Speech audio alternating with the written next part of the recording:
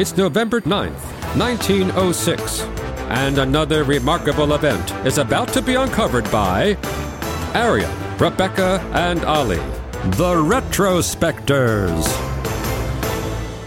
Having US presidents zipping around the world on Air Force One may seem immensely commonplace these days, but for the first 100 or so years of US history, the so-called ironclad custom was that presidents didn't travel abroad at all. So when Theodore Roosevelt changed all that on this day in 1906 by travelling to Panama to check the progress of the Panama Canal, it ushered in not only a new era of presidential diplomacy, but also possibly showmanship. And I was really surprised looking into this, that I had assumed that the reason that US presidents hadn't travelled abroad previously was just because, the time and the distance and the communications. Yeah, they hadn't invented planes yet. Yeah, it just made it impractical. But it turns out that it was actually kind of a taboo. There was this idea that the right place for a US president to be visiting was America, travelling around the country, talking to the people and not gadding around in Europe, possibly getting European notions and maybe even getting the US embroiled in foreign wars.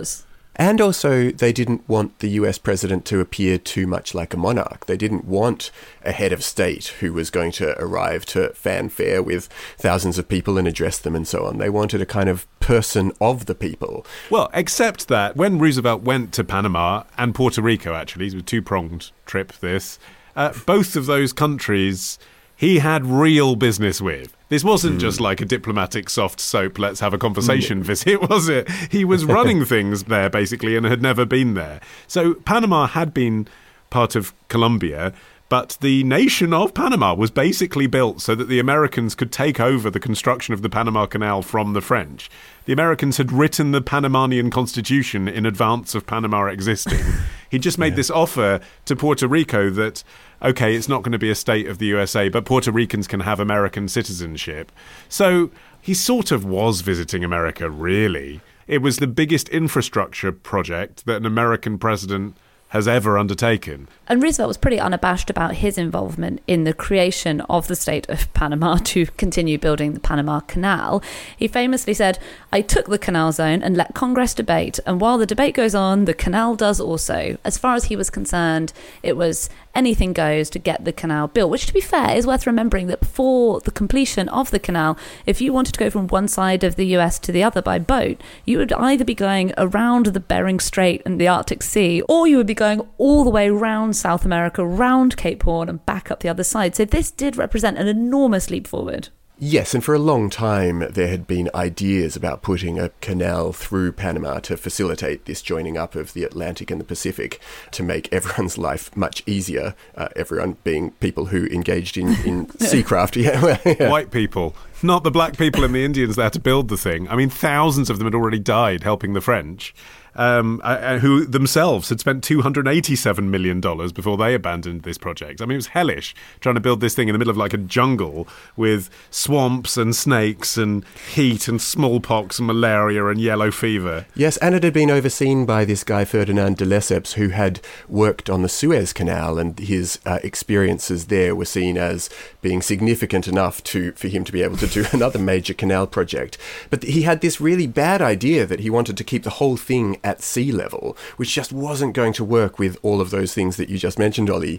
And the topography itself of the place just meant that it was going to be very, very hard to build such a canal. And in the end, they had to sell the entire project, whatever infrastructure and clearing that they'd managed to do, to the Americans in 1902. And credit to Roosevelt, he did want to try and ensure that these same disastrous mistakes weren't happening. He'd been dying to go down to Panama and see the canal in person because he did really see it as his personal undertaking. And when he eventually did get there, his visit included many very spontaneous tours. There's a theory among his biographers that he may have suffered from ADHD. He was very brilliant, but he was very impulsive and very spontaneous.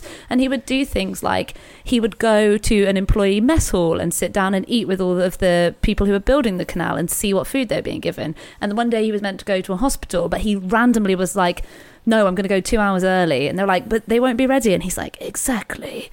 And he would just go around and do these things and talk to ordinary people, the Caribbean labourers who are working on the canal. If you know anything about Roosevelt, he was a big imperialist and he definitely wasn't doing it for their personal welfare.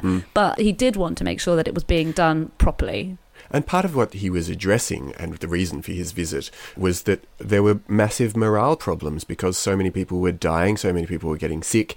And so you can imagine that that sort of spontaneous type of activity would have been helpful in morale terms if he turns up and has lunch with you in the mess hall. Not all that spontaneous, though, the big press stunt at the centre of it, was it? Which was a picture of him driving the boat. Right? Sure. What was it? Like a sort of steam-powered... It was a steam shovel, and he's sitting at the controls of it. Yeah. In a pristine white suit. Like, that's what you look like when you've been digging the Panama Canal.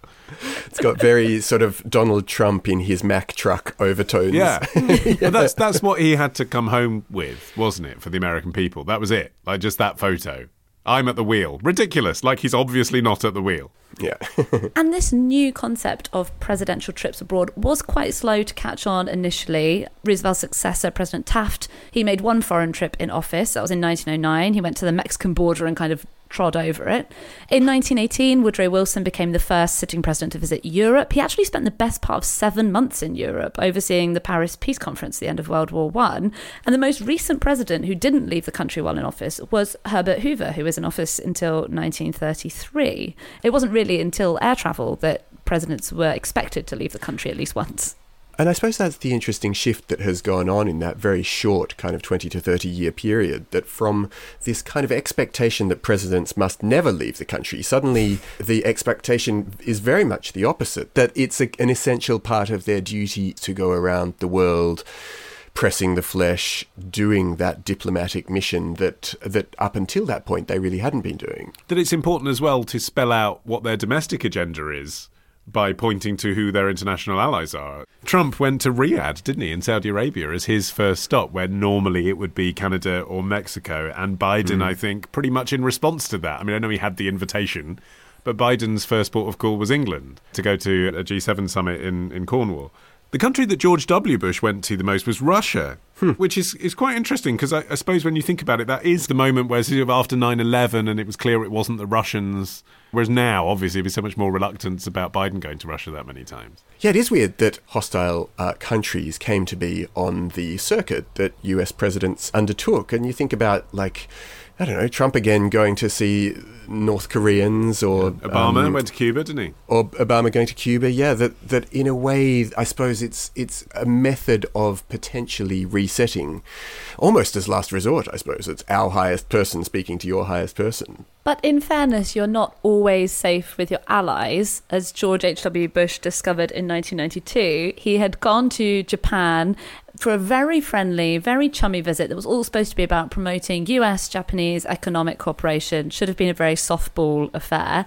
Unfortunately, there was a state dinner held. George H.W. Bush started to feel somewhat unwell. You can watch it on camera. It's absolutely fascinating watching the video. You can see him sort of lolling. He kind of passed out, came to throwing up in the Japanese Prime Minister's lap while First Lady Barbara Bush presses a napkin to his face in what is definitely an attempt to stop him from vomiting on the Prime Minister's lap, not to make him feel any better. And that's on camera? Yes, and then he sort of sink/is brought to the floor. Apparently, as he came to on the floor, he joked to his doctor, "Roll me under the table until the dinner's over." They didn't feed him that fugu poison fish, did they? No, it was literally just gastrointestinal. In Japan, it did spark a brief craze for the word bushurusuru as a euphemism for vomiting. It means to do the Bush thing, which is probably not the result Bush had been hoping from that visit. They must have watched that video on Japan's funniest home diplomacy and thought, next time it's steak and burgers. Tomorrow. I mean, if you put it on a monster truck, that would just be terrifying. Ferris wheel is a much better option. Love the show? Support the show. Patreon.com/retrospectors. Part of the Acast Creator Network.